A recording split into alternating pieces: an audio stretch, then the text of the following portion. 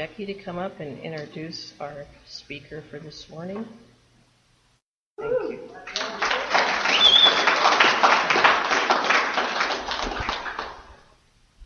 Good morning, everybody. My name's Becky. I'm an addict. I don't think I'm going to say anything about him I didn't say last night. So, it was one of those, I have to say, Michael was one of those things that we've known the same people in recovery long before we knew each other. I knew his former girlfriends. I'd been in his hotel room and didn't know it. So, sort of meant to be. But, I will say all these years later, I have more respect for you, not less. And that's saying something. So it's my honor to introduce the speaker this morning, Michael, from somewhere.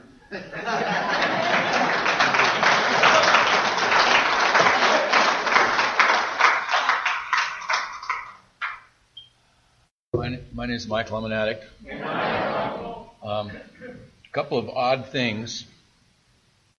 I had a lot of trouble sleeping last night, and some other old guys may relate. I was up all night long going to camp. So this morning, I've had absolutely no coffee, which is not normal, and I have no idea what you're going to get. I usually am pretty amped by this time of day and stay that way most of the day. So we'll see. Before I even get going, I want to really thank the committee. I want to thank Dawn and all you guys for all the hard work you've done all year long to make this happen. Let's give them a hand.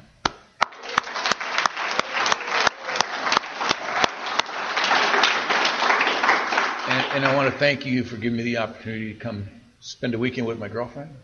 That's really cool. And share and be part of your convention. It's been really sweet. And to run into people, like this guy here, it's like, what the hell? We went to the same treatment center a few years apart. We know the same people, and some of you I've seen at the World Service Conference or at conventions, and we really do live in a small community. It seems really big now, but it's really a small community. And I got clean in a town, or the whole time I used, basically I used in a town of 2,000 people. So I know about small towns, and I thought, like I always thought, that I was getting by and nobody knew what was going on with me. And, you know how that is. Everybody knew what was going on with me, man. Only one who didn't have a clue was me. And that's usually the way it is. So, I'm going to do a little bit of who I am and then see where that goes. So, I come from a family of generational addiction. My father was a drunk, a nice drunk. My grandmother, his mother, was a drunk, a very nice drunk. Her father, who at the time was in his 80s, was a chronic alcoholic who would go on 3-day benders, and it would be, Grampity, gone for a couple of days, and he would roll back and go to bed for a few days, and that was normal.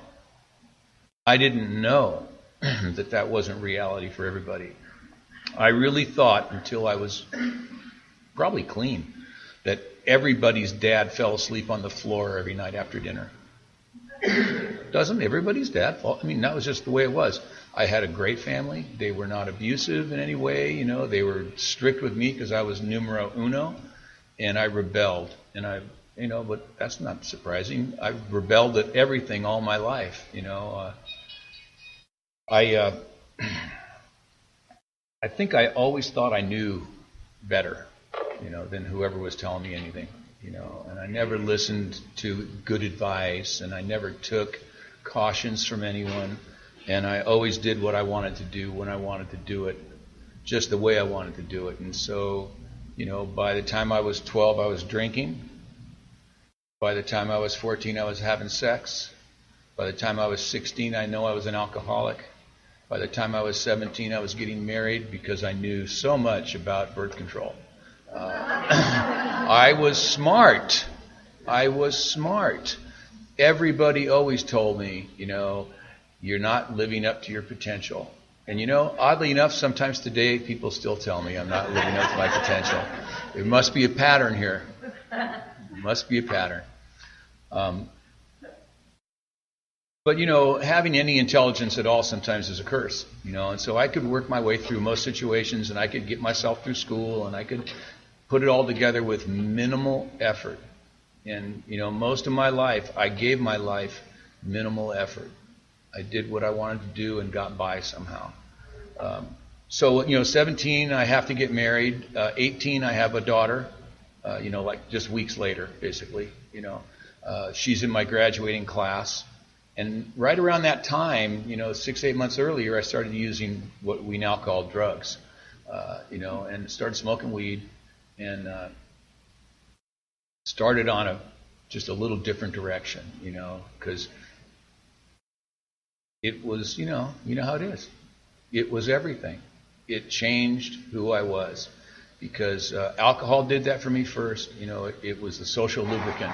It made me able to talk to you. It made me able to flirt with girls. It made me able to get out on the dance floor, just function through my life that was based on fear.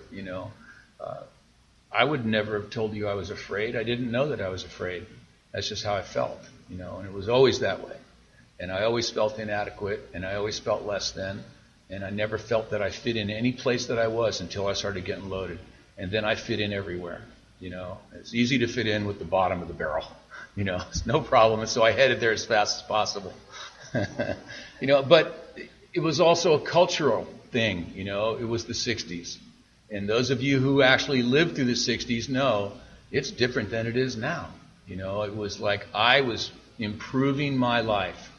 I was expanding my consciousness. I was connecting with a power greater than myself. And I'm going to tell you that I was. Those things were not real. Those things were real. It really happened. It was a real experience. Unfortunately, the chemicals that I had to take to keep that experience going always stopped working. No matter what I did, it always stopped working. And so I would progress to something else. Getting married and having a kid at 18 years old certainly changed my thought of a career path, and I did something different than I'd planned on. It was the Vietnam War, and I thought, well, I'll enlist. Well, they won't take you. If you were me, they wouldn't take me, but they would draft me. But they wouldn't draft me because I was 4-H, because I had a wife and kids, so I didn't have to go. But it was this crazy consciousness, and I just continued to fill myself with drugs at all opportunities, And something else that goes way, way back for me is that I was always a thief. I was always really good at being dishonest, and I was always good at taking your stuff. And that continued till I got clean, And like most of us, I took from whoever was closest and easiest. So I would rob anybody that was close to me.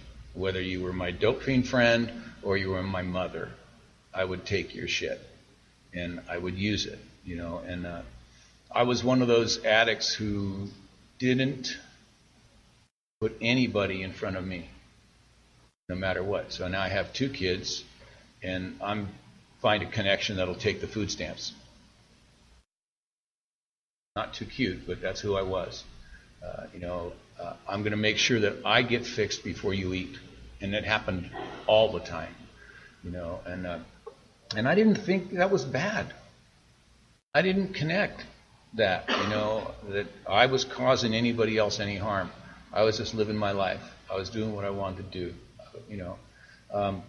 I tried to get clean in 73, and I went to a place and they detoxed me on some pills, and my wife and I had happily gone down the road of addiction together, so we were both detoxing together, and that was really exciting and fun. And I got about 3 days on their pills, and I did what I've always done. I patted myself on the back.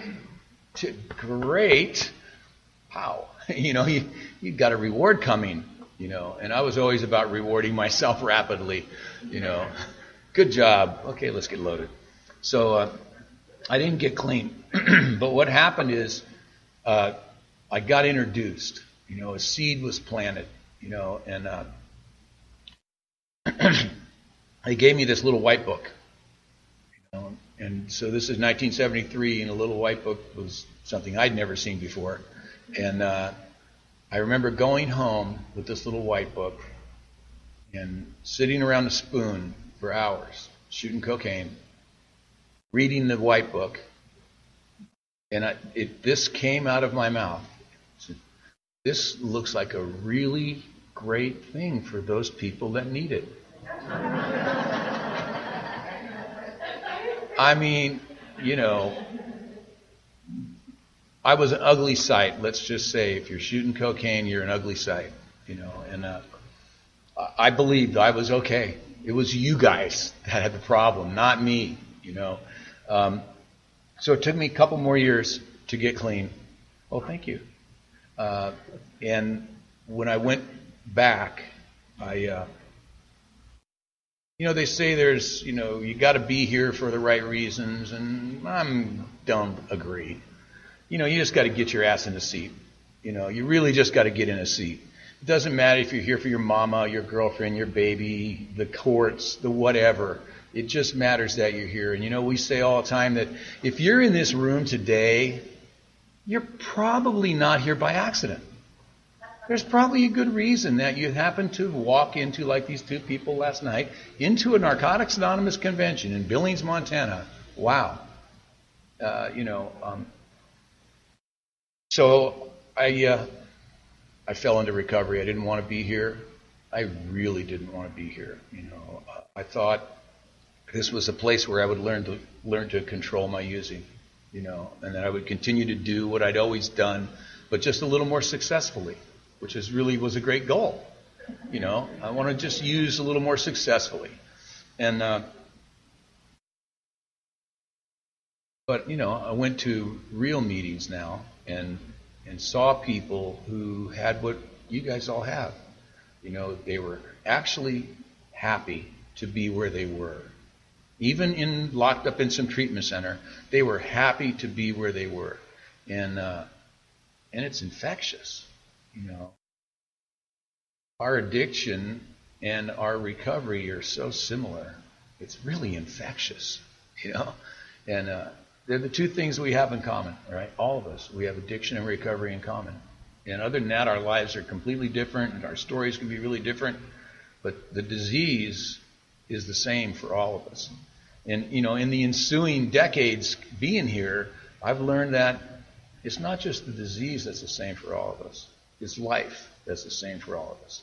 And how we feel is the same for all of us. That every single one of us has the same feelings. And I didn't know that when I got here. And I didn't know that for a long time, that I was human, really.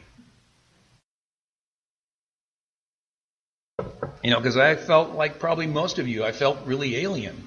I felt really different. I felt like not connected to the world, And a lot of what I did was to try to be connected. So I got clean in this treatment center, and, amazing things happened. Rapidly, and through no effort of my own, which is really good for me because that's how I like it. Happened to me, But I was about 40 days clean, and the 5th World Convention of Narcotics Anonymous happened in my town, right? And there was me and this guy, Steve knows him, Norm Motter. And he'd been to a world convention once before, and they said, if you guys everybody, if you volunteer, we'll give you an all-day pass. We were like, yeah, So we went to this convention. Now, I'll tell you that there was like 1,000 people on the dance floor, and everybody was rocking, and it was beautiful, and it was 400. I think it was 400, It was amazing.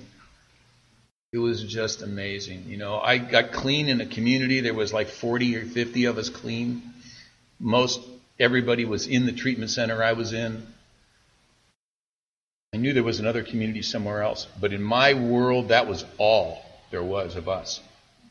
And so when we had this convention, the people from all over California,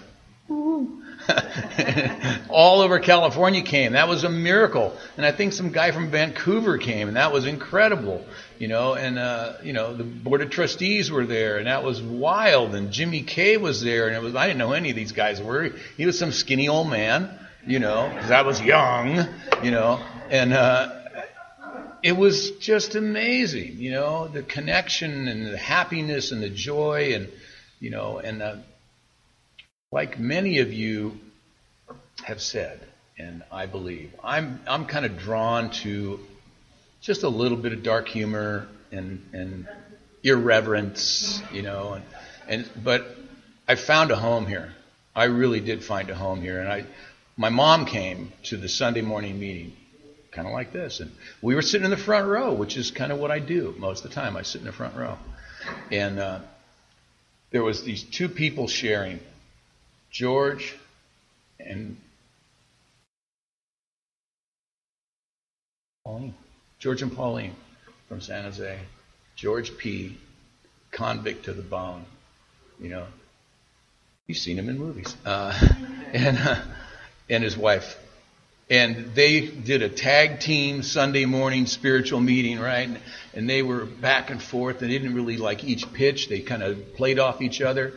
And at one point, there was this great epiphany, and I heard in one sentence everything that was going to keep me here. It was machine guns, God, and motherfucker, all in the same sentence.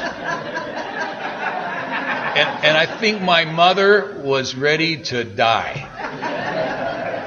But I was like, yes. This place is for me. I can be here. I know that's sad in a way, but really then it just like made it so okay for me to sit in that room and sit in those chairs and not be afraid to be myself, to know that there were other people that had walked this crazy life too, that had done some things that they were ashamed of, had done some stuff that they still were running the glory train on, and didn't know the difference. And I'd fit in, and like a lot of us, I was home. I didn't know what was going to happen. So I did what any red-blooded American dope fiend male would do. Chased a lot of girls. A lot of girls. It was a beautiful life. And I got a sponsor, and we did that together, We fished. We went to a lot of meetings. We went out with as many girls as possible, and we stayed alive, and we talked about program, we talked about recovery, we talked about life, we did things, I got my first year clean, and it was a big deal. I had been thrown out of treatment, and I had maybe a small resentment.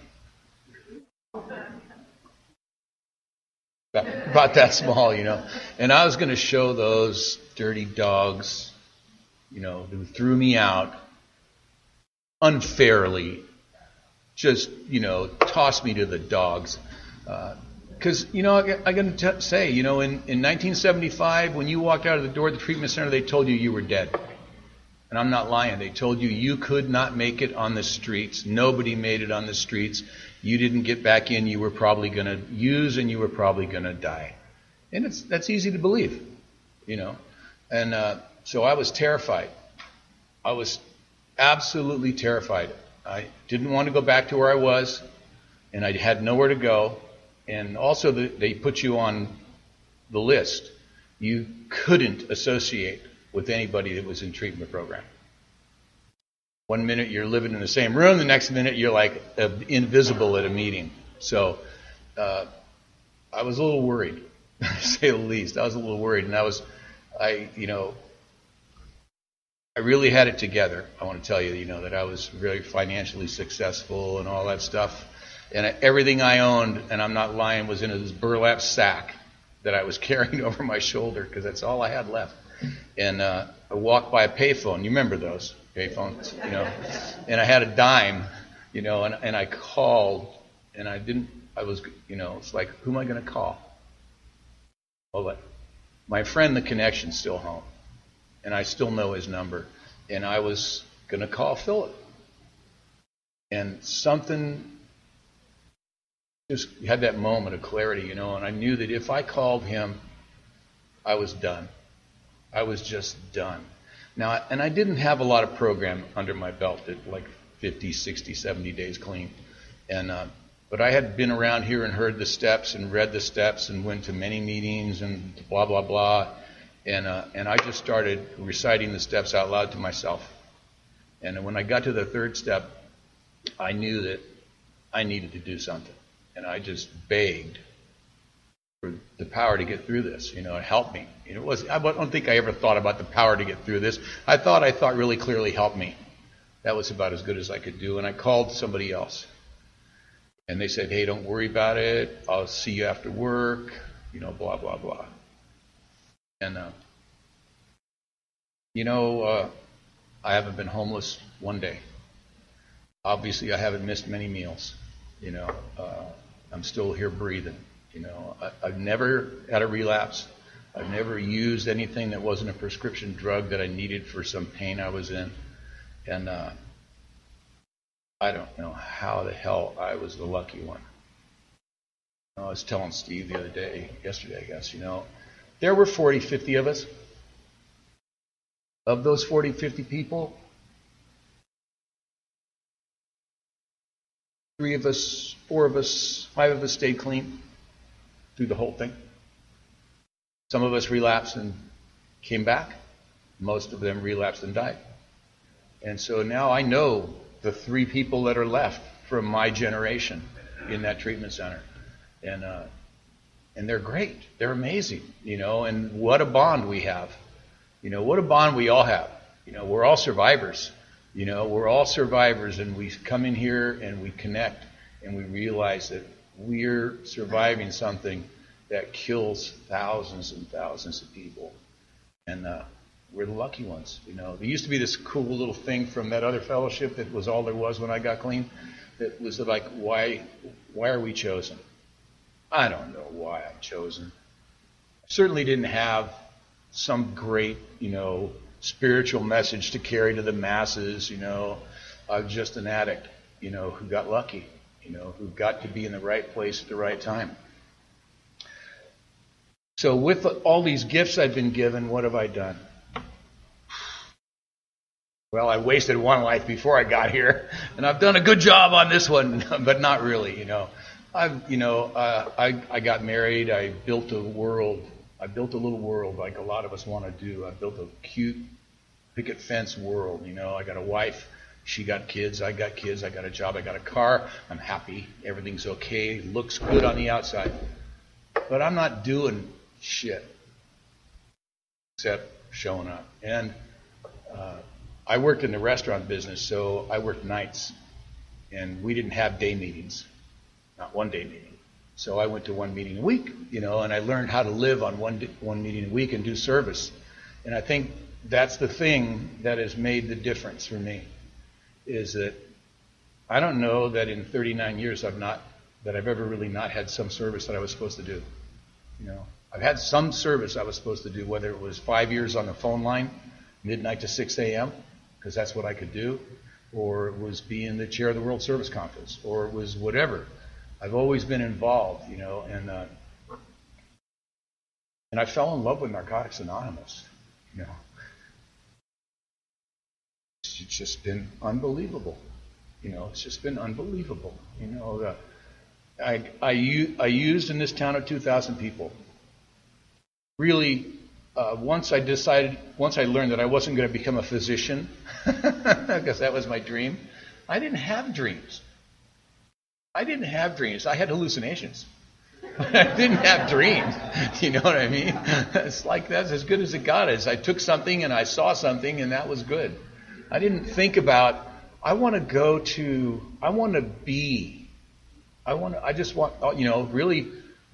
a day-to-day existence. That we all really live a day-to-day existence, but, we have dreams, And so when I got to NA, I don't know that I had a lot of dreams, and I don't know that I built a lot of dreams, but I started learning how to live, one day at a time, not taking anything. And I had a lot of challenges because of who I am.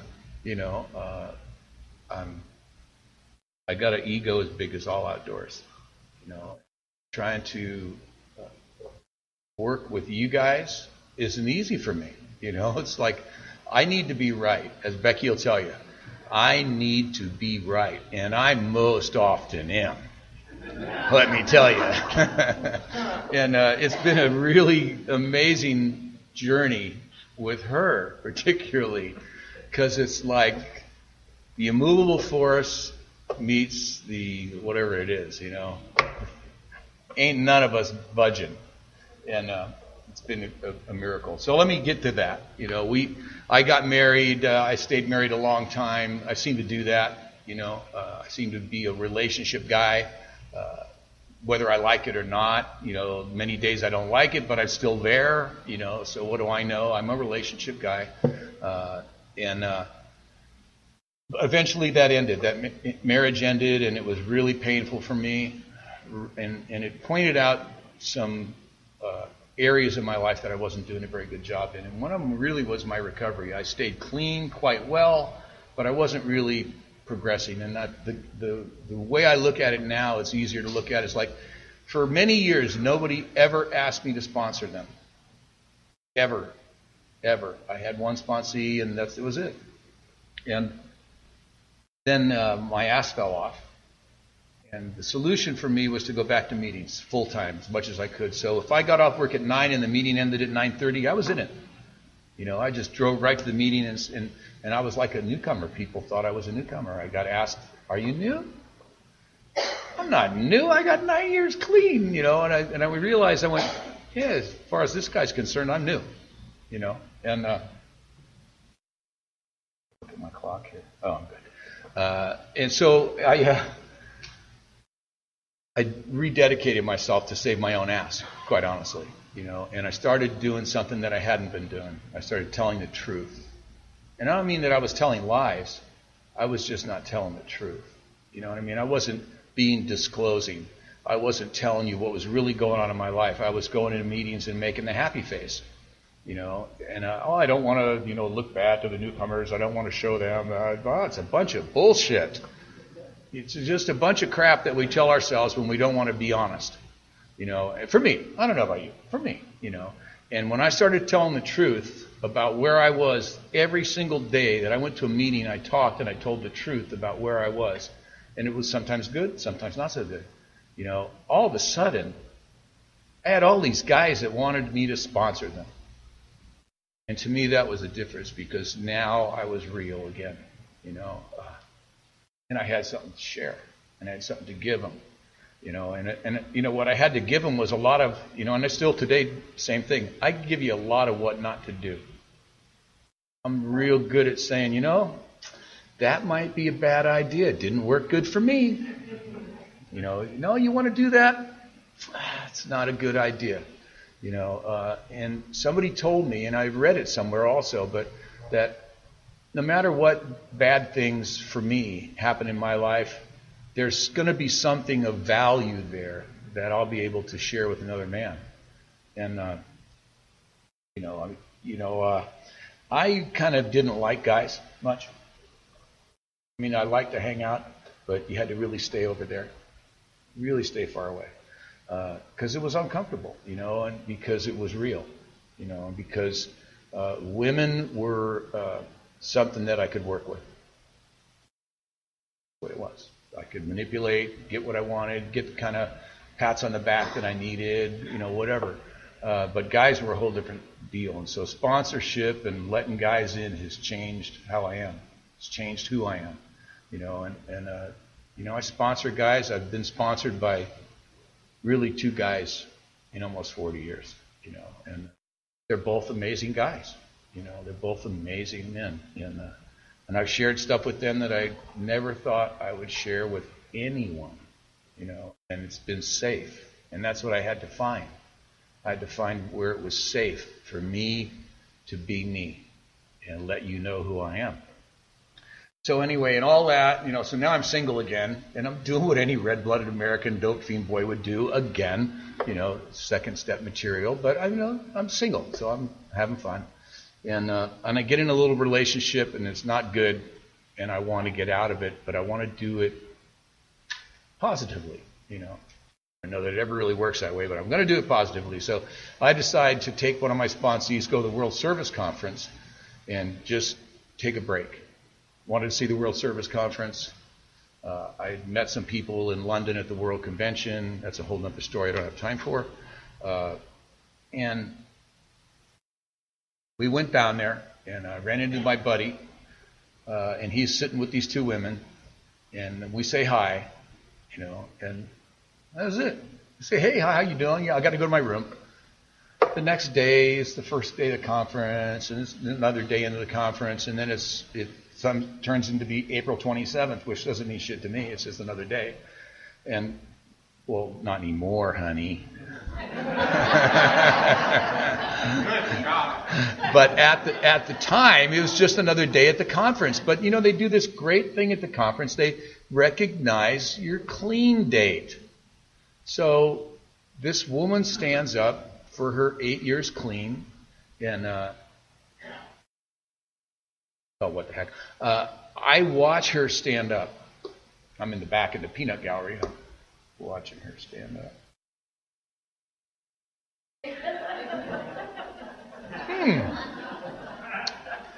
Very nice. And I can tell you exactly what she was wearing and how her hair was done. That's how I know it mattered. That moment mattered, And so as soon as all that was over, I slid up on her in my best lizard move, Pepe Le Pew, hello, baby. I don't think I quite did that, but I did make a rapid move her way. And I ended up taking her out to a very expensive lunch with several other folks from the conference. We went to this place and had $2 tacos or some shit, But there was some little something happening. So, being who I am, I managed to bump into her as much as possible.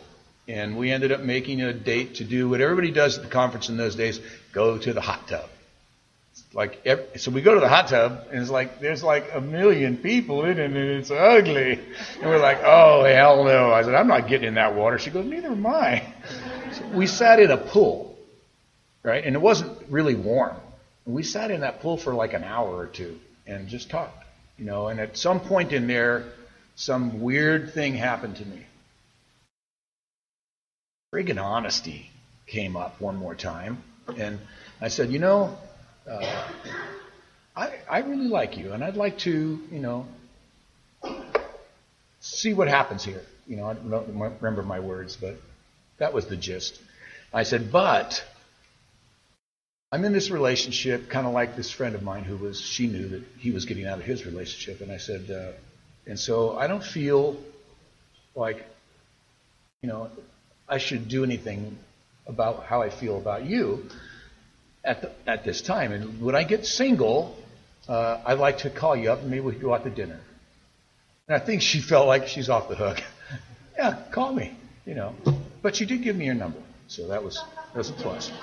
And so I went back home, and I now I'd already figured out what I was going to do, so this was just like icing on the cake.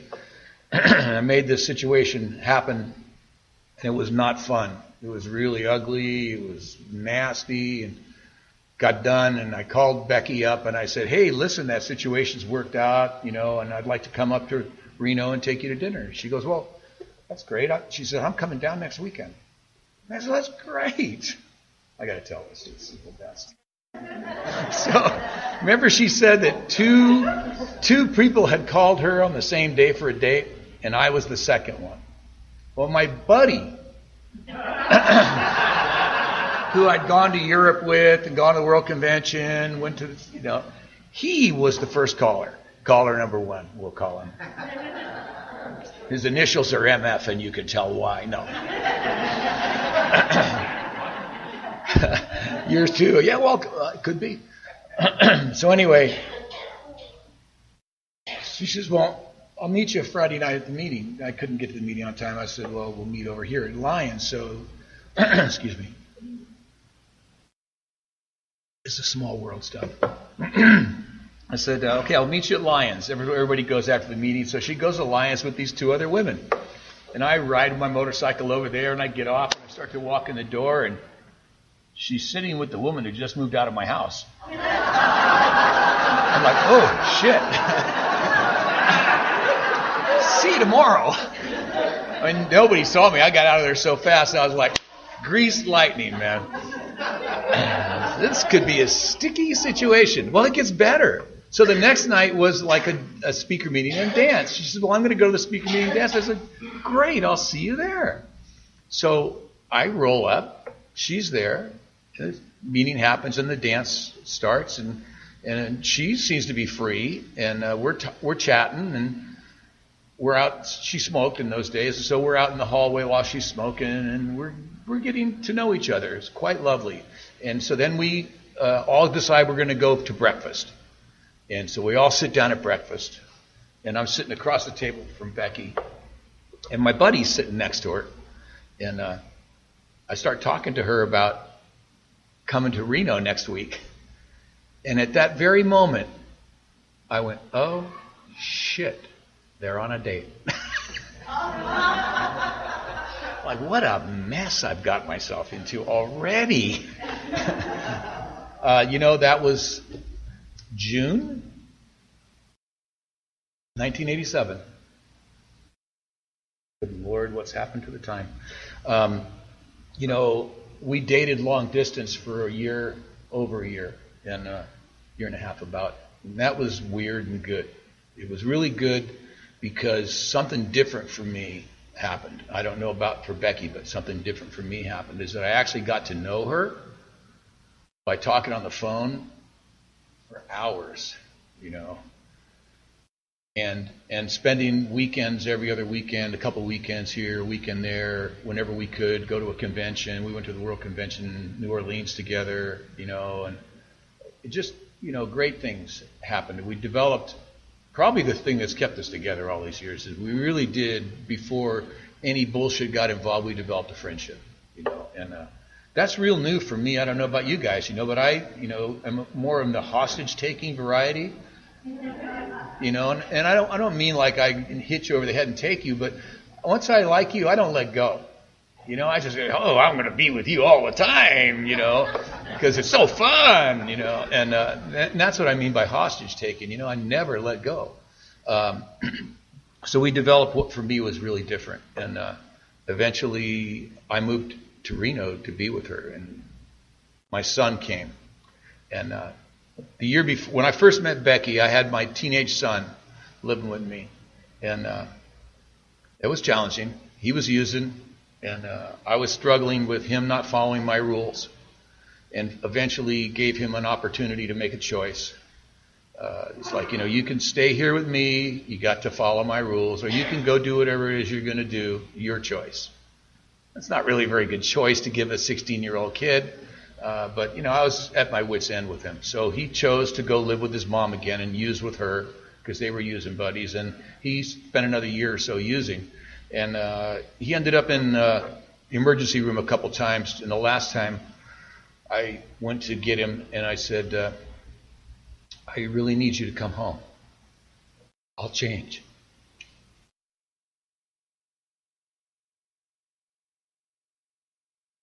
Because God knows he didn't. Right away. But he came, and when I started dating Becky, I got the opportunity to speak at their big camp out that they had instead of a dance. And he came with me for the weekend, and he heard me speak for the first time ever, and I don't know that it was that profound. But he left there, and I stayed up there, spent a couple more days with her, and he went home, got his last rock of hash, went to his mom's house and smoked it with her, and he's been clean ever since. How does that happen? You know what I mean? The only thing I ever did positive about that is I never tried to force him to do anything. You know, it's just like you have choices, and here's what you can do. And anybody that knows my son, and none of you do, but Becky does, and he is a remarkable young man. Well, he's a remarkable man. He's not young. He thinks he is, but but he's 44, and he's got 27 years clean. And he's an exemplary NA member. I mean exemplary. This guy is as straight up as you can get. He is full-time, all the way. When he's in it deep. We moved to San Francisco and we started its home group because there were all these expatriates from other places who hated San Francisco meetings. And so a bunch of us got together and started this meeting, and it's still going today. And he's like part of that group, like the mainstay of that group. It's just, he's amazing. He's my new boss, which is really exciting and new, but good. That I trust him enough to let him, take that responsibility of me. Really, it's pretty amazing. So then I have this daughter that I never talked about, and I never speak at Sunday morning meetings. This is for conventions. This is maybe my third time. But my first time was 1993, Mother's Day. And I have a daughter, my firstborn, who I loved very much at that time and love even more now. And she was challenged in her own life, like all of us are. She had problems that I didn't understand. I never thought she was an addict. That's the key ingredient there. I'm talking about blinders. I never thought she was an addict. I took her to Al-Anon, Adult Children of Alcoholics. I took her to, everything under the sun except NA. Because I didn't think she had a problem like that. So I'd gone to Alaska to speak at this convention, and I was a Sunday morning speaker, and the Friday night speaker was a good friend of mine, one of Becky's sponsees, and the Saturday night speaker was my best friend, Becky's boss now, and they rocked the world. And I'm like, oh, Christ, I got to follow this.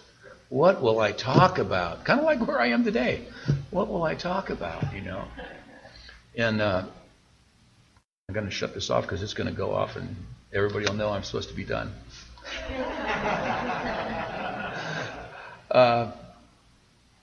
So when I got to the podium that morning, I started sharing about my kids. Now, I never shared about my kids. I shared about my son. I said I had kids, but I shared about my son, who was one of us in the rooms, and it was relevant to what I was doing there. But that day I shared about my daughter, which I had never done. And it was either good or bad, I don't know. Nobody told me they hated it, so I walked away and it was fine. But the next week, we took my mom out for Mother's Day because I'd missed it because, blah, blah, blah. I was there.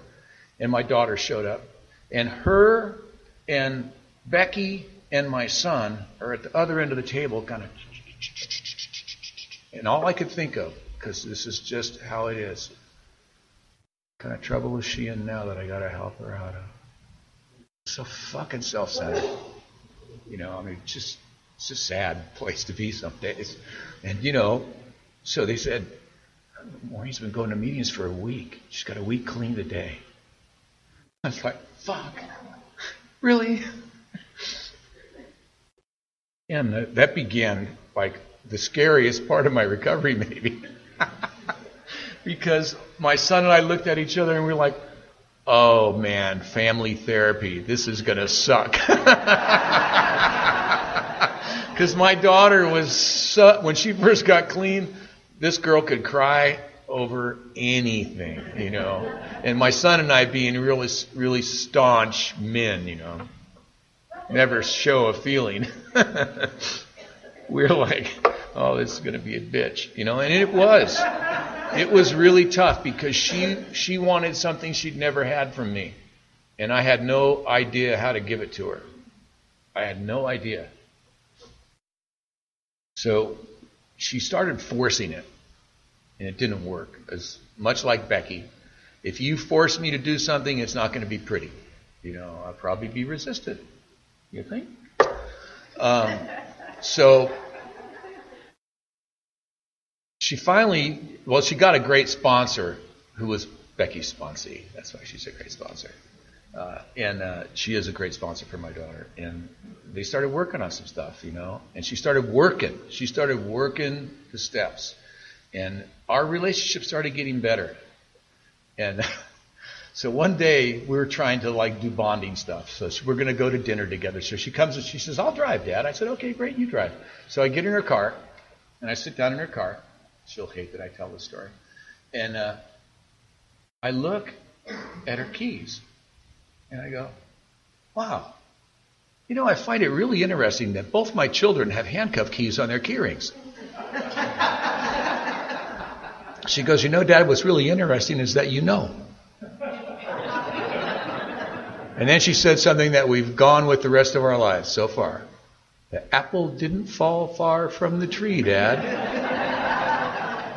So, well, okay.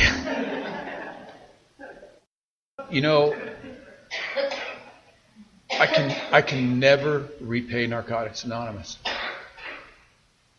I can never repay you guys. My daughter is, except for Becky, she's the woman of my life. She's my girl. I'm her dad. And it's just fucking incredible. I never expected to have that with her. I never thought that I wanted that, let me tell you right now. I was like, "Oh, yeah, fine, kids." My kids have changed my life. This program has changed my life. This program has changed them.